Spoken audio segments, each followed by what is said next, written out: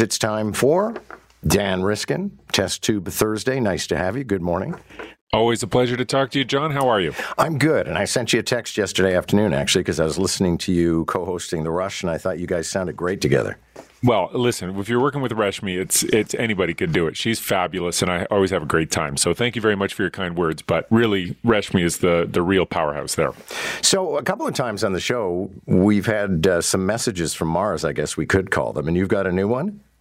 Yeah, this is another one. And this is neat because it was an accident. So, sometimes scientists go to great lengths. They set up an experiment. They know exactly what they're going to get. They get the cameras all pointed in the right direction. They get the data, and then they present the data, and it's all fabulous. But sometimes they're lucky, and sometimes something lands in their lap, and that's what happened here. They've got this microphone that its actual job is to listen while the laser beam on the Perseverance rover shoots rocks. So it shoots rocks, it vaporizes them, and then it looks at the cloud of dust that comes out and figures out what that rock was made of. But it also has this microphone to listen to the popping sound, because that can give some added information about the age of the rock, which is pretty cool. But every once in a while, they can turn that microphone on for 3 minutes just to get some ambient sounds.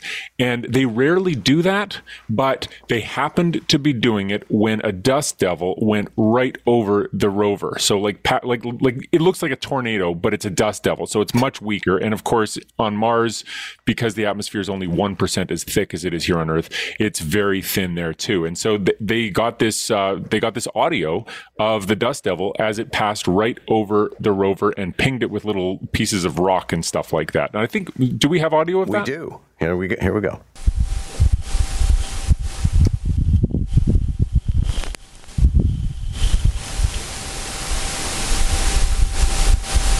Okay.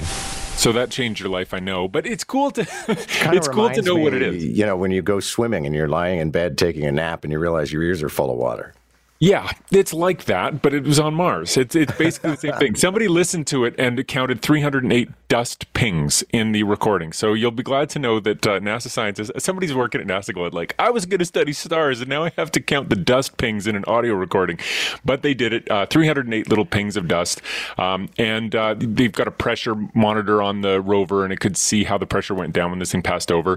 And it's cool. I mean, there was basically a 1 in 200 chance of getting this dust devil, of having the microphone on when this went over the rover, and they just lucked out and got it. And so of course they published it, and it's a neat little window into what life is like on Mars. I just love the idea of this rover rolling around on Mars, shooting lasers into rocks and blowing them up. I mean, that's like Andy Samberg's Space Cats.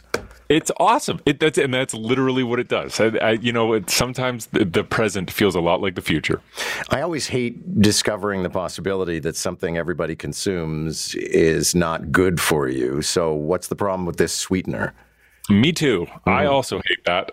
So aspartame was approved in 1981. It's in lots of drinks. Thousands of different products have aspartame in them. It's an artificial sweetener. And this is a lab that was looking at changes in behavior that are caused by different molecules and how they last from generation to generation. And so they use mice, and they'd been looking at nicotine, and they've been looking at what happens when one mouse gets a lot of nicotine and then it fathers offspring. Do those offspring show changes? And for some reason, they turned their attention to aspartame. And so they basically gave these mice water that was either just fresh water, or it was water with aspartame, so it would have been sweeter. And the amount of aspartame was equivalent to between 6 and 8 cans of pop every day for humans for 12 weeks. So just to give you a sense of how much we're talking about here.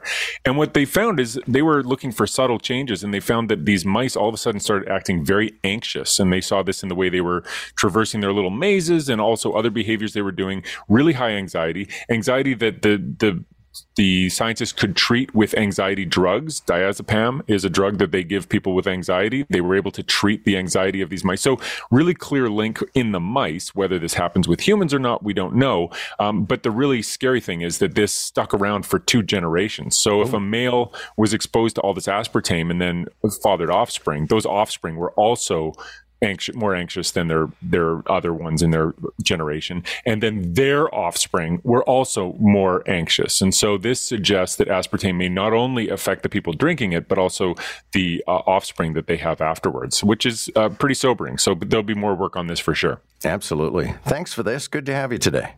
Thanks a lot. Have a good one. Dan Riskin is our science expert. He joins us on Thursdays, Test Tube Thursdays, with his favorite science stories of the week.